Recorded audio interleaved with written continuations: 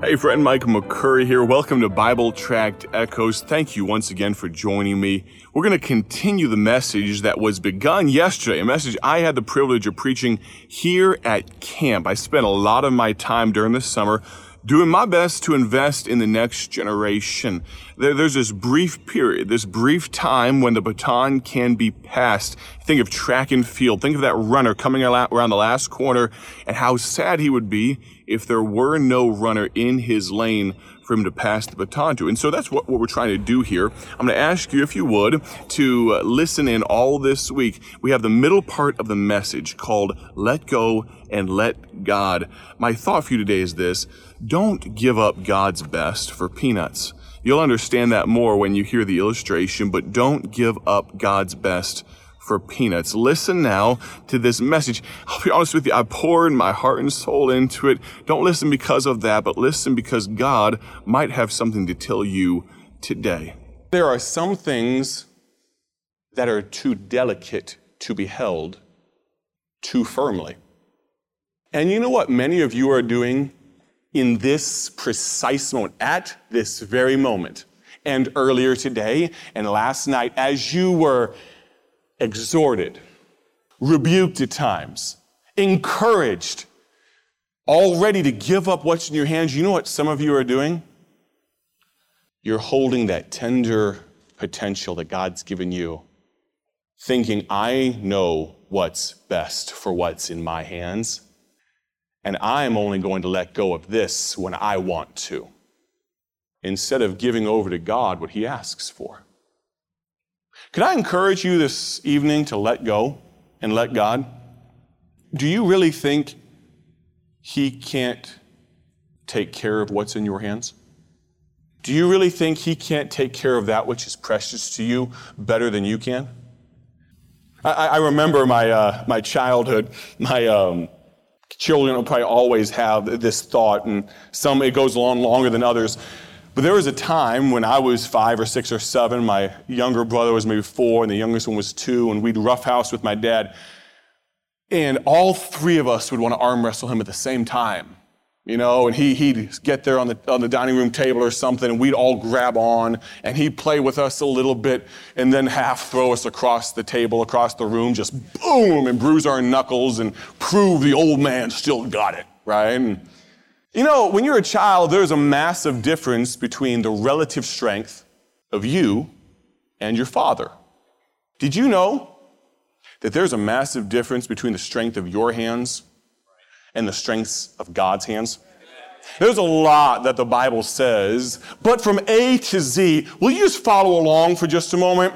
When you don't understand the power difference, I want you to remember this. When you are about to quit, He reaches down as Abba, Father. When I forget to count my blessings and my hands start to blister and break from my burdens, I think about the blessed hope breaking through the clouds with an outstretched hand. When I'm crushed under circumstances, I remember the chief shepherd and His caring hands. When I think I might as well die, the delivering hands show up. When I get emotional, the hand of El Shaddai, God Almighty, makes an appearance. When I'm nothing but a failure, His hands are always still faithful. When I get down and I give up, the gracious hands of God give relief. When the way gets hard and I'm hurting, His helping hand is right there. When I think it's impossible, the hand of I Am shows up. When I judge myself for my past, the judge says, I don't remember them anymore.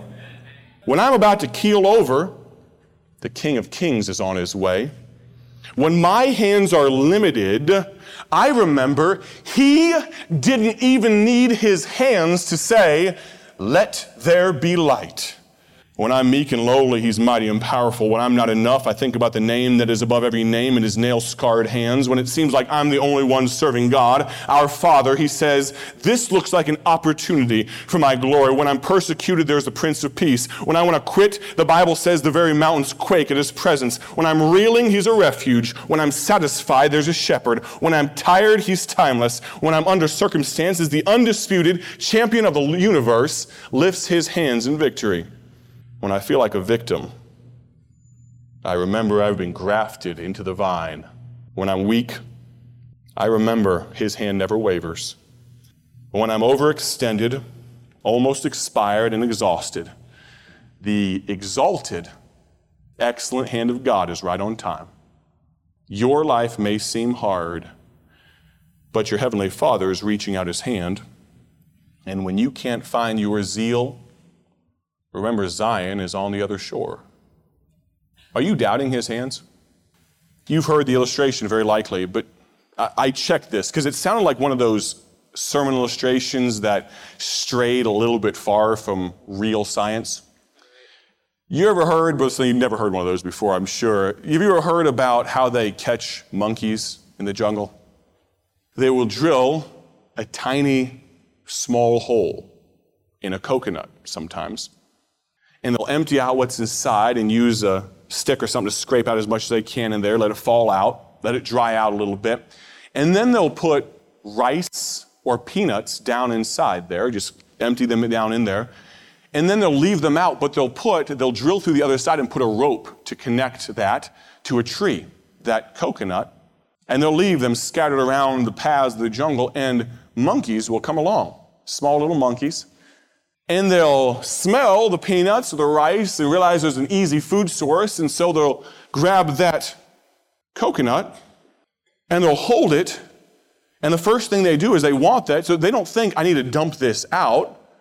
They just stick their hand down in there. The hole is just big enough for their hand to just barely squeeze. It's like trying to reach down in the couch cushions for when you lost the TV remote. You know what I'm talking about? See, here's the thing. You can't get the remote back out once you close your hand around it, and those monkeys can't get their hands back out when they close them around those peanuts, because now their hand, it's only one peanut. But for a little monkey, it's just, but God forbid, I'm not letting go of this peanut. Nothing, and the hunter can literally walk right up to them and throw a net over them as they scramble to get away, all the while just holding on to coconut hands. You know why you don't make lasting decisions? Because you come to the altar, service after service, with coconut hands. You come up here, walking up here, you might as well have a large coconut strapped around your hand, and you just won't let go of that which God. You come here, you make a show, and you even write things down, but you won't let go of that which is really in your hand. And you plaster over it with, I need to be a better Christian. Or you give I need to read my Bible more. Yeah, all of us do. What's really the issue? We know that. We could all write that decision down and all be more honest for it, okay? I need to read my Bible more.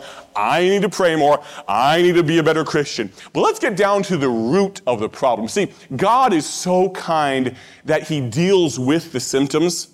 He soothes hurt feelings and things, but He does such a great job of getting down and cutting to the quick. Right. The problem is, you are literally, figuratively giving up what's best for you over figurative peanuts because you won't let go of what's in your hands. Will you let go and let God? Psalm 24 verse 3 says this, who shall ascend into the hill of the Lord, or who shall stand in His holy place?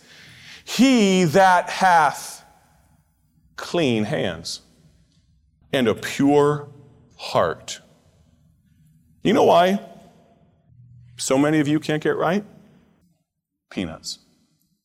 A monkey's life is ended and a Christian's life is ruined over peanuts.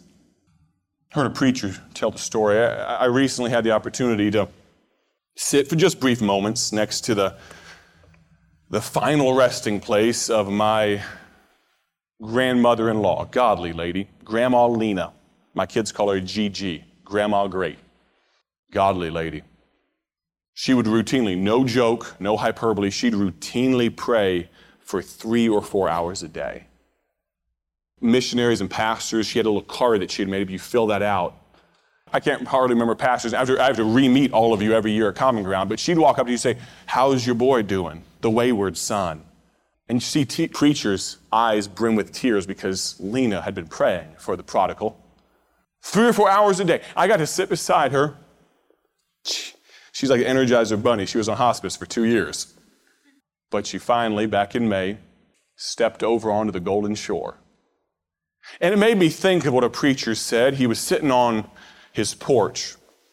He came out there because Grandma was sitting out there. She was sitting there rocking the chair. Wasn't rocking though. She was just sitting there, still. And she seemed to be staring at her hands. Her children, grandchildren, had begun to worry just a little bit about her mind slipping. Just a few things, misplaced things, and get a little bothered because she couldn't quite remember. And she wasn't forgetting names yet, but he was thinking, oh no, is it getting worse? And he just sat there for a few minutes. And finally, it bothered him so much. He said, Grandma, what are you doing? She's just looking at her weathered hands. I'm just looking at my hands. And he said, I see that, Grandma. Why are you looking at your hands? She said, 80 years ago, I held your father as a toddler with these hands. And before that, I picked a rose. I remember 7 years old. I remember picking a rose from my mommy's garden with these hands. I got pricked on my finger right here. I remember that. And these hands, they've done so many things. And these are the hands that God Almighty is going to take me by when He calls me home. You'll trust Him, supposedly, for eternity. You say, I know Christ, God Almighty, is taking me to heaven when I die. You can trust Him for eternity, but you can't trust Him for the here and now.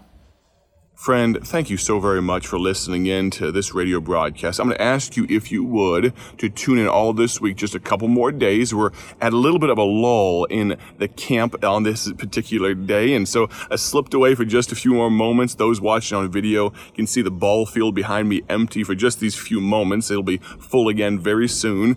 But as I do my best, like Paul Levine did for so many years, to invest in young people, as I do my best to do so, I'm going to ask you to look for young people around you, but also be careful in what I'm preaching on all this week. Let go and let God. We're going to have another special guest at the close of this week of broadcast. You're not going to want to miss that.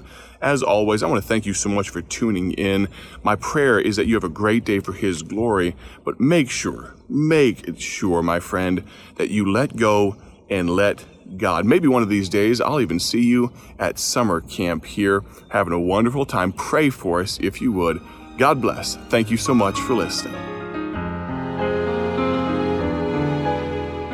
Thank you for joining us today for Bible Tract Echoes, a ministry of Bible Tracts Incorporated. If you would like to receive a free sample booklet of all of our tracts, you can contact us by calling 309-828-6888. That's 309-828-6888. Our mailing address is P.O. Box 130, Dwight, Illinois 60420.